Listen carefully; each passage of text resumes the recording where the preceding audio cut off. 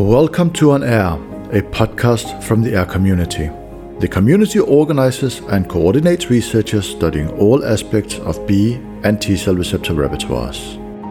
The podcast is supported by the Antibody Society. For more information, please go to antibodysociety.org. This podcast has a special focus on clinical use of the adaptive immune receptor repertoires. We will look at how repertoires are currently used in the clinic and also discuss different opportunities where repertoires can be a great addition, the reasons why we are just not quite there yet, and how to overcome the obstacles. We are happy that you joined us for this episode of On Air. Welcome to the 6th episode of On Air. The podcast is hosted by Jing Ding and me. I'm Ulrich Stavbo. In the last episode, we discussed how machine learning can link AIR-seq patterns to diseases and antigen binding. In this episode, we will discuss data storage and annotation, because without it, no machine learning project would ever be successful. Hi, today we are speaking with Brian Corrie from Simon Fraser University in British Columbia, Canada. Hello, Brian. Hello there. Brian, you are the technical director for iReceptor project. Can you tell us a little bit about your background and your journey as in the development of iReceptor and sort of iReceptor project, and how you became interested in working in the adaptive immune receptor repertoire space? Sure. Yeah. So my name is Brian Corrie. I'm from Simon Fraser University in Vancouver, Canada. I'm a computer scientist by training and background. And I think the AIR-seq world is a pretty classic large data complex system type of environment. And so I became really interested in AIR-seq data probably in around 2014-15 when the AIR community started. And I've been involved in the project ever since. Our second guest is Scott Christley from UT Southwestern Texas. Hi, Scott. Hello. Also for you, Scott, what is your background and why do you find AIR-seq so interesting? Yes, thank you for the chance to talk today. I'm a computer scientist by training as well. But during my PhD, I discovered biology and became really fascinated. That was the time of when all the genomes were coming out and so forth. So my academic track then became very much computational biology, doing data analysis and so forth. For a while there, I was very much interested in innate immunity, bacteria and the microbiome. And then when I joined Dr. Lindsay Cowell's lab here at UT Southwestern Medical Center, I became involved in adaptive immunity. It's, what can you say? It's an amazingly fascinating system. It's complex in how it works. So when I got here, I discovered that there was this new sequencing technology that allowed you to sequence the receptors of the adaptive immune system, and there was the need for tools and so forth. So that's essentially what I've been doing over the past 6 years, is trying to build up and help build up the ecosystem of analysis tools, data sharing, and so on. So I'll leave it there, because once I start talking about adaptive immunity, I won't stop, because it's a really fascinating system. It sure is. It sure is. So you're both members of the common repository working group of the AIR community. What is the aim of this working group? Yeah, so the working group's basically goal is to provide what we call the AIR Data Commons. And so we're trying to create a network of distributed repositories. They all rely on the AIR standards, which I think probably have been talked about in other seminars on AIR podcasts. And so we're really interested in making it easy for researchers to find, access, and reuse AIR-seq data. And what I'll add to that, if I could, is a special thing about the data in the AIR Data Commons is that it's already been processed So it's not raw data like you would get from some archives, but it's been processed for quality control and annotated. So in many ways, it's almost ready to use for analysis without much additional, effort or cleaning. Yeah, I like to think of it as value-added data. So there's a lot of value added by the processing that goes on through that annotation. And that makes the data really valuable to the end researcher. They have to do much less work to reuse the data effectively. Great. If we can take a step back, Scott, I really liked a word or term that you used, which was the ecosystem. And so clearly AIRR-seq is a very complex, as you also said.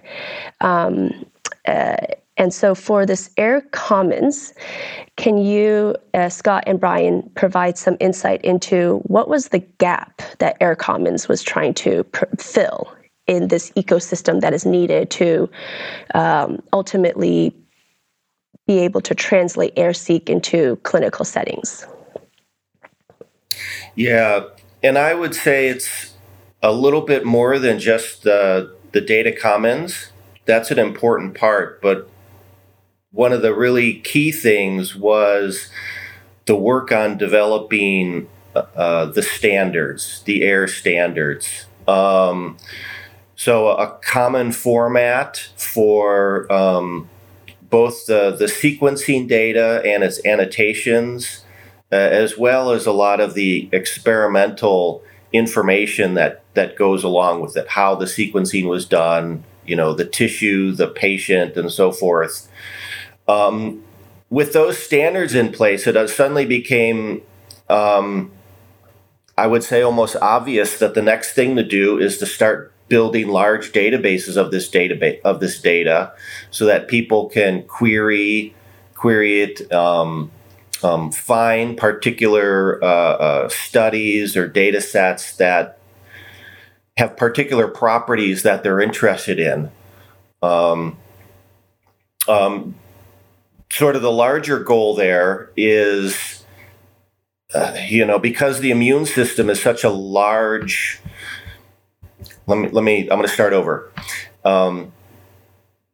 The immune system, the space of receptors is so large that, at least this is my personal opinion, I've always felt that we were going to need a large amount of experimentally measured receptors that we see in humans for us to really understand this sort of the large space of receptors that the immune system creates. Questions like, are there holes in there, and we do know that there are holes because we have positive and negative selection that remove and select the receptors in our body. But how does that happen over different individuals, different populations, different diseases? So the big broad answer, to bring it back, is that we really felt we needed to start bringing a lot of this data together, and that will help drive the research going forward. What do you mean holes? I'm not sure I understand the idea of holes in the data. So how can you expand on this a little bit biologically? How could I understand this as a biologist? Yeah. So for example, with T cells, they go through a positive and negative selection process. So the positive selection is that they have to have enough affinity to an MHC receptor, and then they pass that. And then negative selection is that they shouldn't be responding to autoantigens, right? Yourself. So those receptors get excluded, and they should essentially not be found in your body at all, right? Because they would be. Now, that's what I would call a hole. Those are receptors that you're not going to find in your particular repertoire. You may find them in other people's repertoire, though, right? Now why is that? Would that just be purely because the MHC is different between people? I think that seems like a reasonable thing, but I think there's other hypotheses, like maybe certain diseases, certainly certain type of autoimmune diseases, maybe either create additional holes, making you susceptible possibly to other things, or it could be the other way. They fill holes, right? They let too many receptors through, and the holes that you should have. So yeah, that's sort of my analogy. I think maybe there's another sort of more accurate biological way to say it, but that's how I think of it. That's also very nice and very visual, I think, holes in data sets. I was just going to add in terms of gaps. I mean, one of the motivations that we've always had for kind of building the Air Data Commons is to it's to fill a gap. Researchers quite often have a study that they've done. They've got a relatively small number of subjects, a small number of samples. And when they need to compare and contrast that data to kind of prove or disprove or support a scientific hypothesis, it's really been challenging over the past 5-10 years. It's been really challenging to find data that is reusable for that purpose. So the Air Data Commons kind of fills that gap. It helps researchers find data so that they can basically answer those questions that Scott was talking about, fill those gaps, determine whether maybe that receptor is missing in one person but not in other people. So those kind of questions become much, much easier if you have a set of repositories that you can query using a consistent query mechanism, which is the Air Data Commons API. I think what I find most daunting trying to navigate the AirSeek world is, the amount of choices of how to even begin. And so I really appreciate these these AIR standards and these repositories trying to aggregate a lot of the information out there. But even then, can you both speak about sort of what initiated you to generate iReceptor versus VDJ server, and give some use cases for them for someone who's just starting out? Yeah, I mean, for iReceptor, our goal was to essentially, like you say, we have lots of repositories out there. There's lots of places to find data. And so our goal with iReceptor was really to make it easy for the user to find data of interest. So the iReceptor platform is basically two things. There's a repository software stack that we've developed that allows researchers to download the software and run their own repository as part of the Air Data Commons. But kind of the more user-facing thing is the iReceptor Gateway. So the iReceptor Gateway is basically a web portal that queries the Air Data Commons. And so it basically hides the complexity from the user so that they can basically search all of the data and all of the repositories, essentially with a single query from a web portal user interface that makes it easy. Yeah, I think it's useful to add in a little bit of history there too.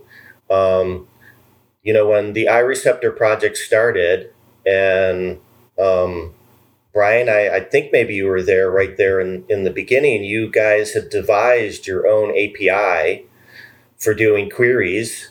I kind of remember a little bit of that old API, and we over at VDJ Server, we were kind of the first people who tried, implementing it. And we had an initial system, to query the data. And then that evolved into the Air Data Commons, which kind of took that simpler API that was initially implemented and sort of made it a more full-featured query language. As well as, I think I'm not sure how we did metadata back then, if we did it all. I don't remember, honestly. Yeah, we had the basics, the early basics. Right, you had the basics, yeah. So, I mean, I think that's an important part because this project has been going for quite a while, and trying to get some traction and get other repositories and people. And I think once it went a little bit more on the standards route, we got a lot of more contributions and more people involved. And I think that really pushed it forward.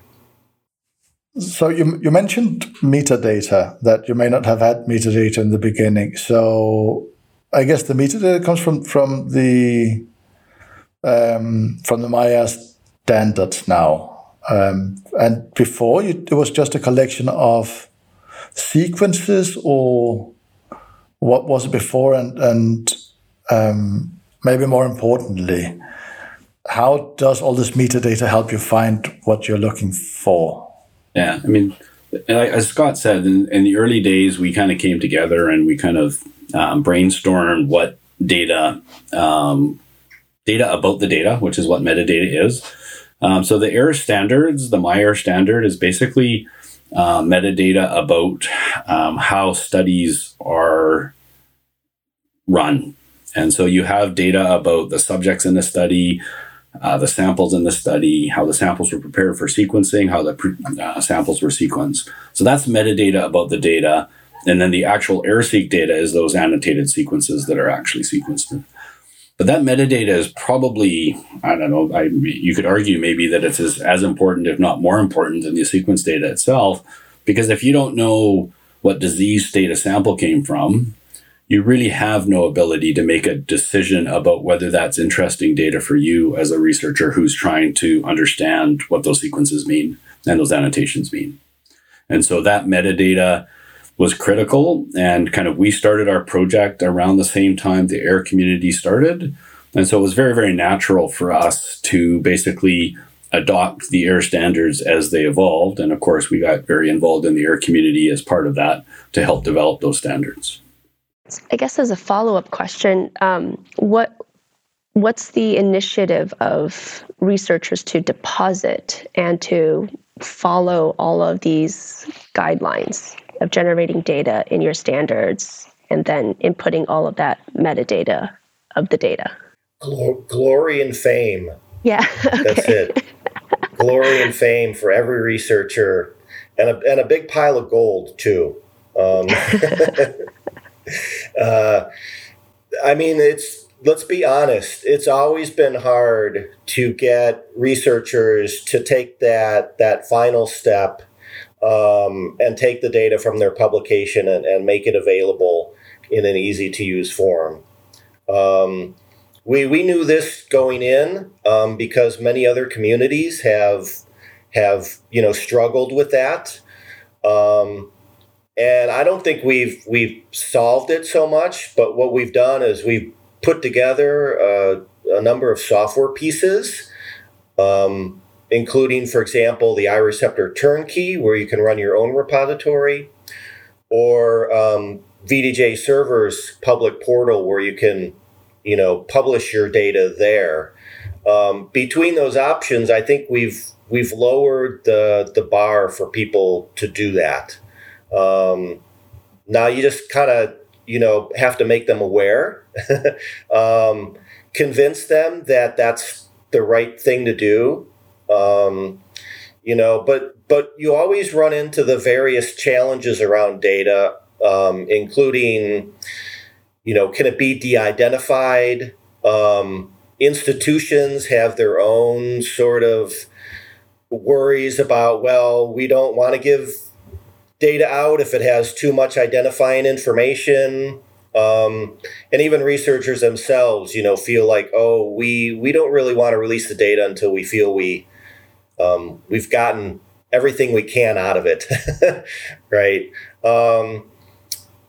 But besides all that, I think, we have been able to convince, quite a few people to contribute.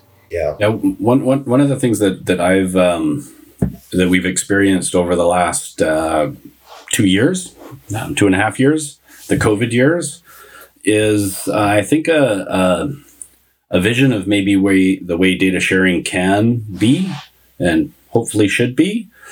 Through COVID, we basically, I think between our groups, we've curated on the order of probably 25 COVID-19 studies and their associated AIRR data.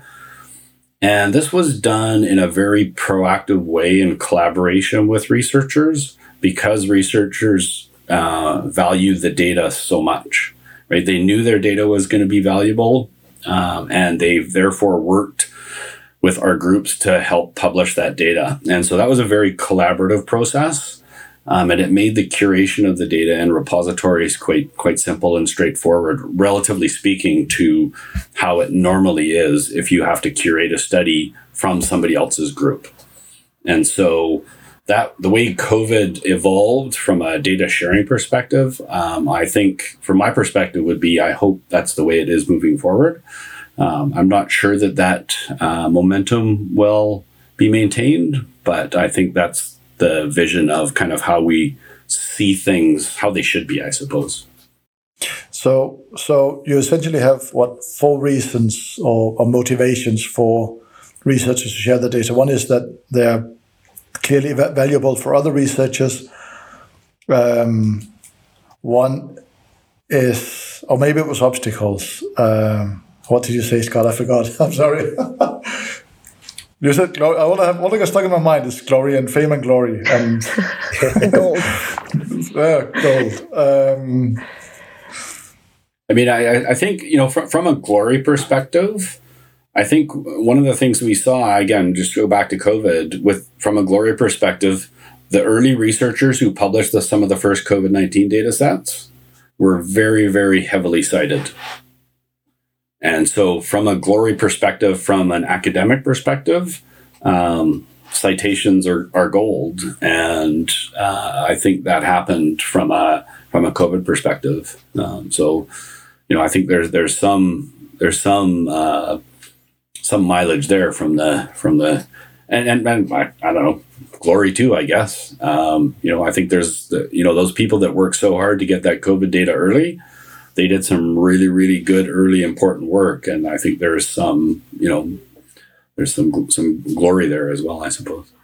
You expressed concern that this momentum will probably not last. So what can one think to make these things last? So how do you get people to not just share the data, because these people are somehow forced to sometimes in various journals, but also to annotate the data properly so it's actually useful for other people, which I think might be the biggest problem. So just a quick comment on the momentum. I mean, I think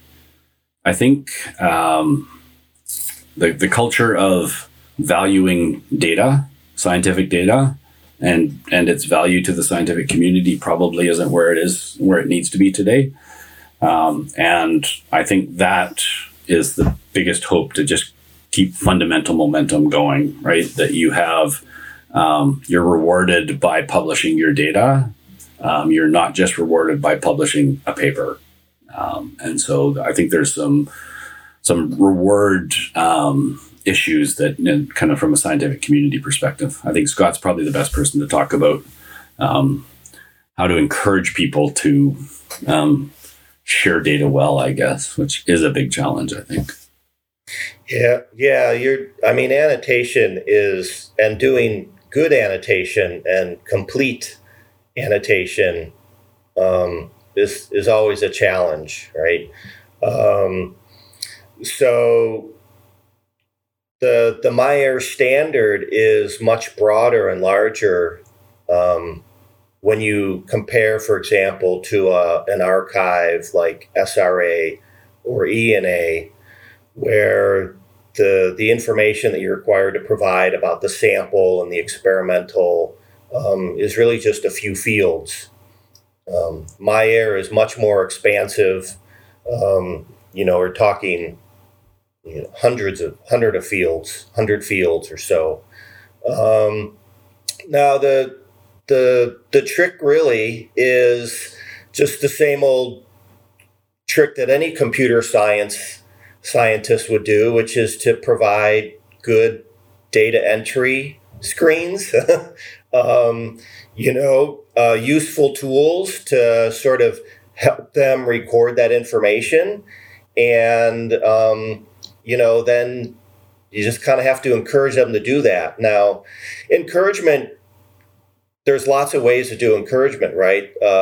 One of the best examples is the AIR community itself. Just people being involved in AIR community makes them aware of these standards, of MyAir, of the efforts going on. And you would hope that when any of them, start working on their own data and thinking about publishing, that, AIR-C comes to their mind. Oh, yes, we should do that too, because we know it's very useful. The other challenge is there's a lot of researchers who do immune repertoire sequencing but aren't in the AIR-C community. So you need to do outreach to them. Now, outreach could be if a lot of other papers are doing the same thing, they should be, sharing their data and providing accession numbers and identifiers to say, oh, here's how you can get the data for our study over here in the AIR Data Commons. If we start seeing more of that, then researchers will kind of, start recognizing that's a norm, and follow it. So, but honestly, this is a struggle that I think the AIR-C community has been, ever since they started talking about the MyAir standard, there's been discussions on how do we get researchers to follow it. Do we try to get journals to enforce it for us? That has often been a catch-22 problem, meaning the journals say, well, it needs to be a big enough standard for us to enforce it, right? We need more people adhering to it, right? And so, but in order to get more people to adhere to it, you need to have somebody enforce it. So, so I think we'll get there someday, and I think exposure, like in this podcast and many other ways, help get the word out. And I'll say, even though the AIR Data Commons is an international effort, funding agencies like the NIH, they've been thinking for quite a while on the same thing. How do we get researchers to share more data? But there's always challenges there because there's sometimes intellectual property involved. Researchers, especially, right, that antibody researchers by pharma companies is big business. So they're kind of cautious on accidentally giving away, right, their next big product. And researchers who are working in particular diseases, if they find something interesting, if they find an interesting receptor or set of receptors or a clone or something like that, they know that there's a potential for commercial. So this is a challenge, right? You don't want all the throwaway data. I put that in quotes, right? This data is no useful, so we'll throw it in the commons. That's sort of a bad way to go. So it may be that's going to take a while for a researcher to really say, okay, I think I've gotten everything I can out of this data, and now I'm willing to share it. But I think, over time we will get more of that. At least I'm hopeful. When you were building these systems in the AIR Data Commons, both of you have spoken about challenges of getting good annotations, incentivizing the deposit of data, harmonizing the processes, the methodology, and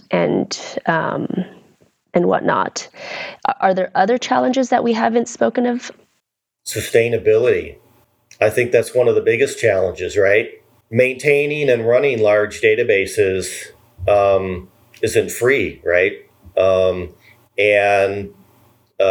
Most of your funding is focused on advancing science, which it should be, and making new scientific discoveries, and less about maintaining the data infrastructure, and the computers and the databases and so forth. So So that's always a challenge is you can build these systems, and then when funding runs out, they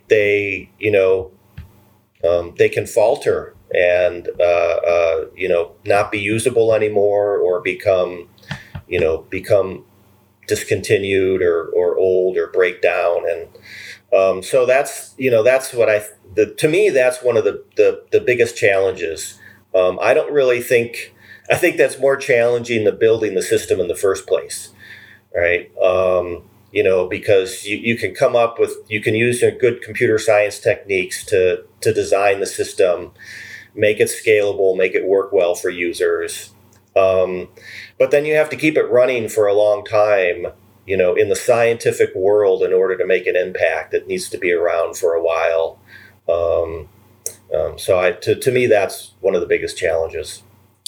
Yeah, I mean, I agree with that, and I think the model that we have that we've taken in the AIR community, and there's still a big question mark about whether this model is the best one, but we've gone with this kind of distributed data model in the sense that so these data sets are so large.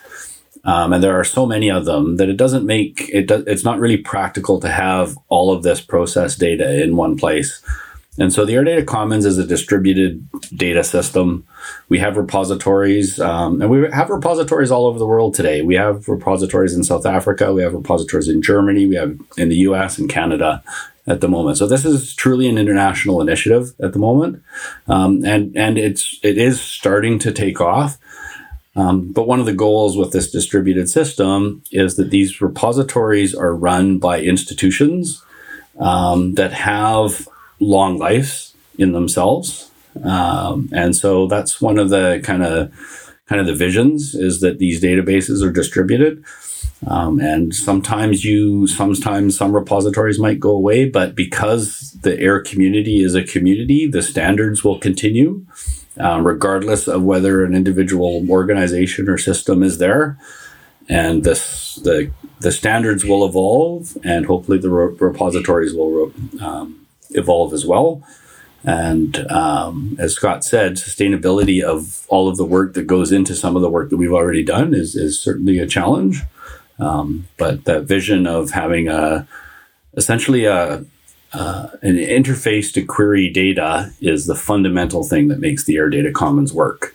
And then you have a bunch of repositories that adhere to that query mechanism, and that's the kind of fundamental basis of how it all works. And iReceptor and VDJ Server utilize those APIs to do different things on behalf of the user, and that's only possible because we have these APIs, the AIR Data Commons API, that makes these repositories queryable.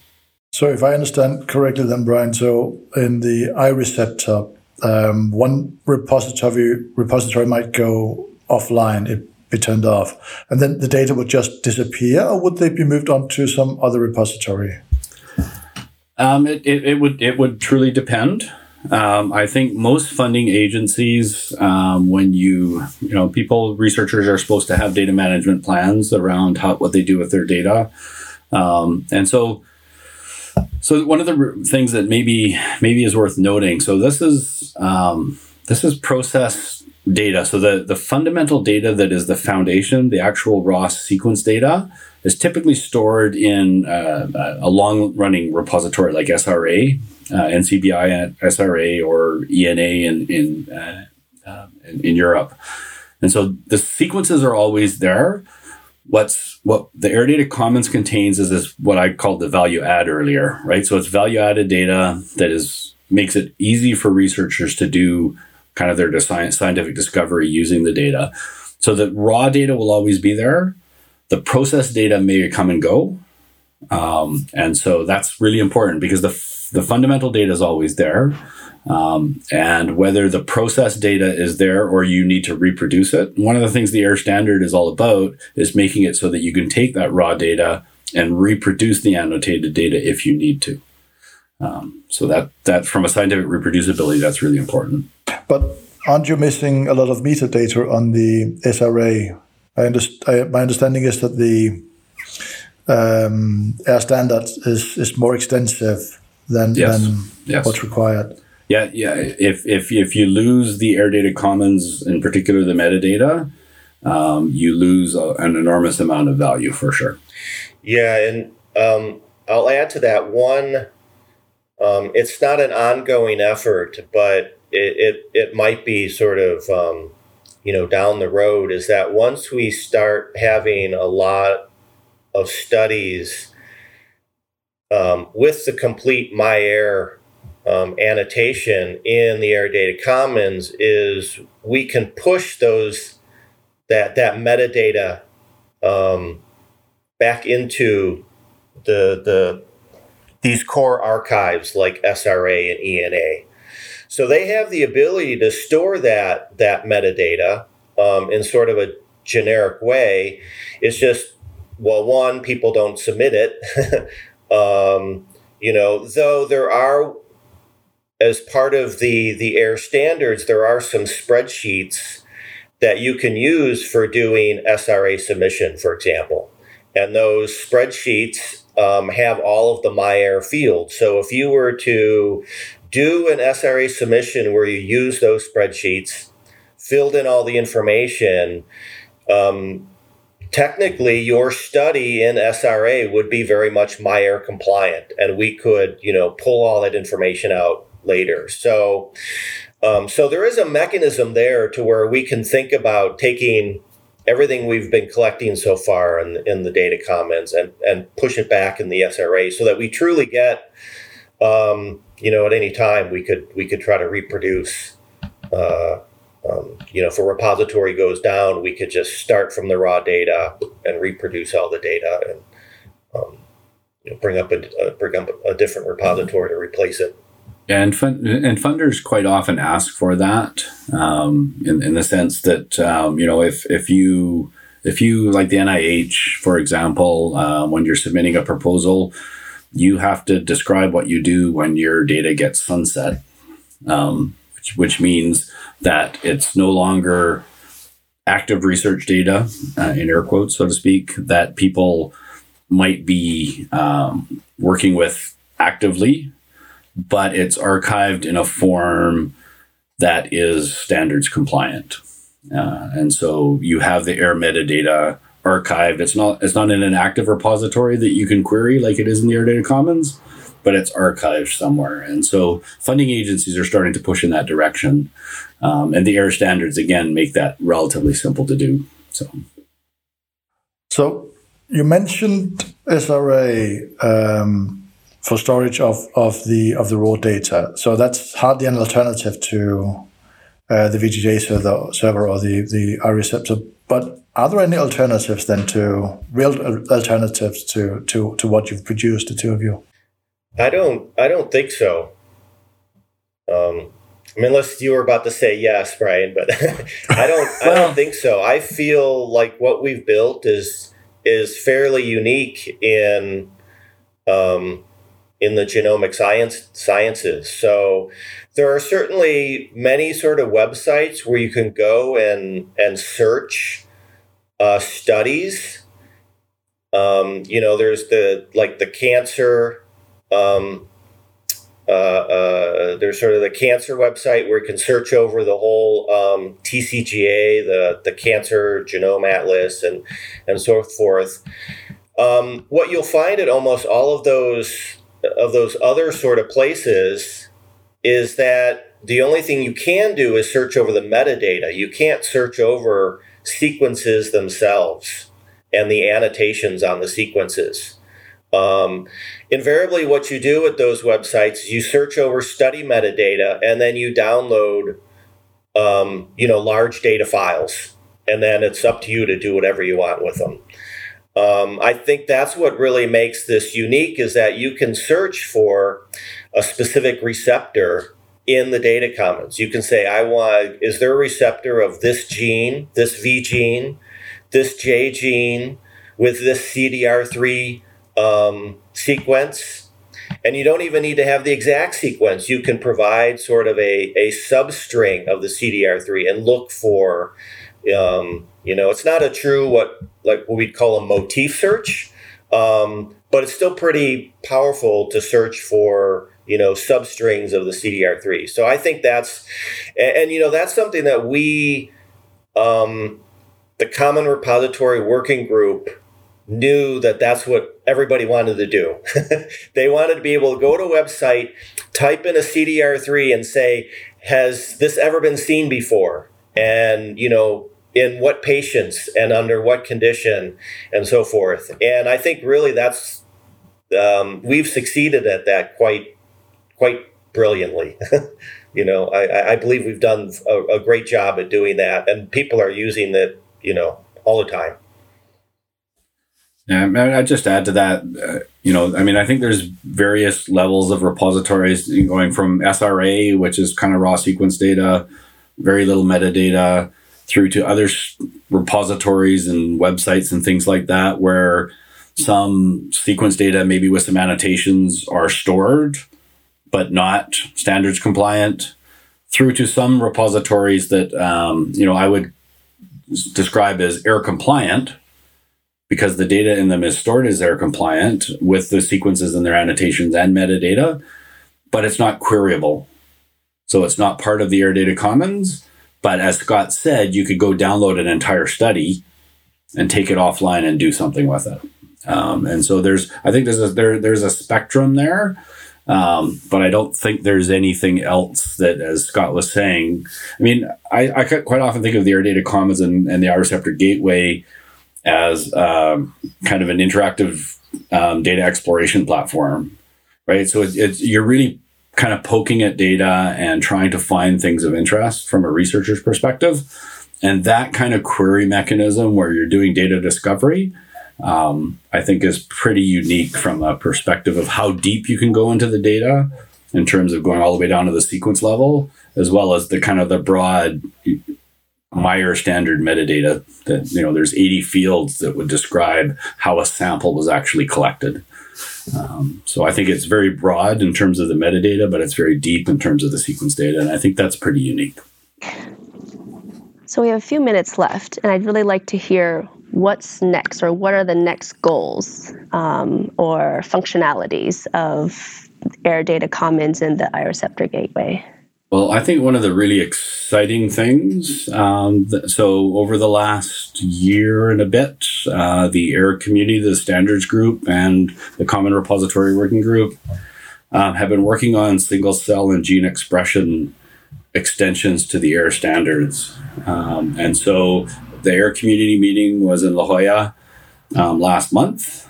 And the kind of next version of the AIRR standard was announced, essentially. It's not quite out yet, but it will be very, very soon. And that has the ability that has kind of objects to describe single cells and their paired receptors, as well as gene expression data.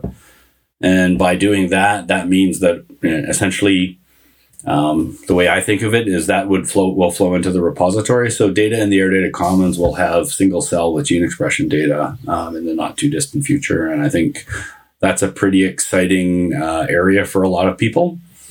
So that's one of the big new things. And we expect to be releasing kind of the iReceptor platform. We'll be supporting that probably in the next month or two. Yeah, I don't really have much to add. I think that's I agree. That's one of the next big things. Single cell studies are really starting to take off now, and doing that together with the gene expression it's another measurement of the immune system there at the same time, but also of the tissue that's the particular tissue or something, or the disease or the tumor. So I think it's going to be pretty powerful when we have a lot of that data together. So I lied. I have one more question.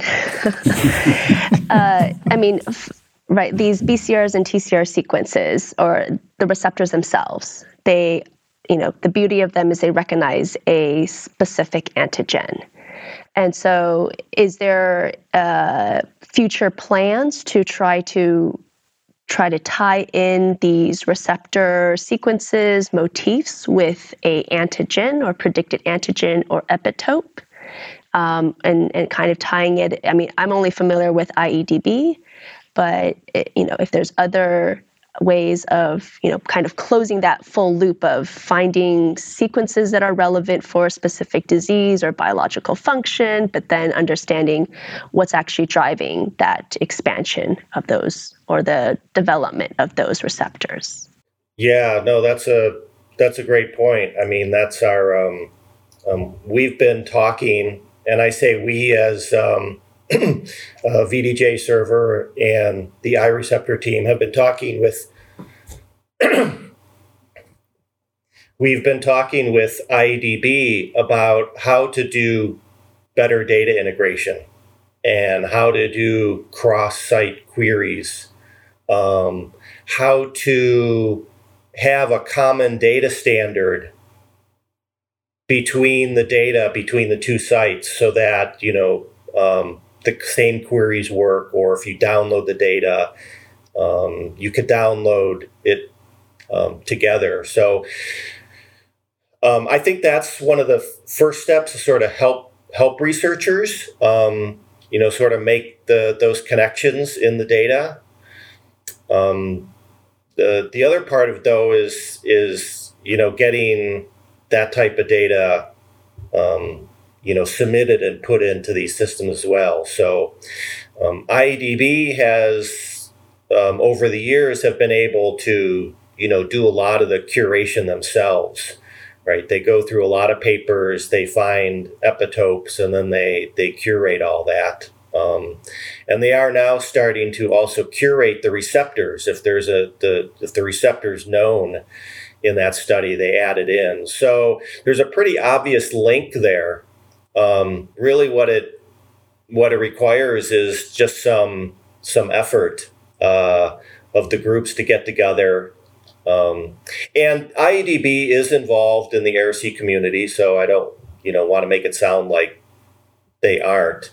They are involved, and they're very much aware of the work that we're doing. And so I expect in the future that there'll be much closer integration as we go forward. Yeah, just to add to that, I mean, from an iReceptor perspective, iReceptor originally and still is today, but I anticipate in the near future, it's not just an ADC, Air Data Commons interface. It's kind of an immunology tool. And so there are lots of resources like IEDB that can be queried just like the Air Data Commons can be queried. And as Scott implied, it's really important that these links be made in a really consistent and standards-based way. And so we've been talking to the IEDB group about how to do that. They have a query API against IEDB. We have a queried API against the Air Data Commons. And today, the iReceptor has a basic integration so that you can query, if you query a CDR3 in the Air Data Commons, it will actually query the CDR3 in IEDB and see if it finds any epitope specificity.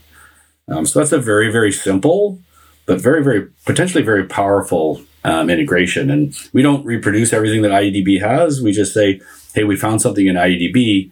You should go over there and look at it if you're really interested. And so it's about making connections across these platforms that I think is I think moving forward is going to be really, really powerful. Thank you, Brian and Scott, for talking with us today. Thank you. Thank you for having us.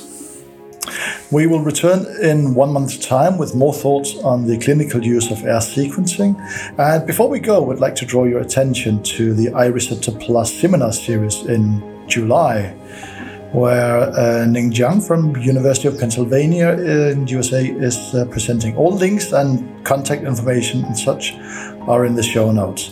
This podcast is edited by Abdulaziz of the Always Funny podcast, Spout Law. Go there and have a listen. Thank you for listening to On Air. Yeah, thank you so much.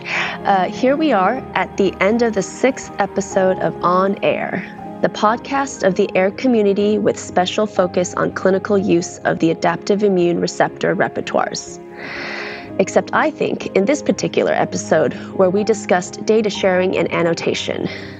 The podcast is supported by the Antibody Society, which aims to bring together everyone working with antibodies and in related fields. You can find more information about the society on the website, antibodiesociety.org.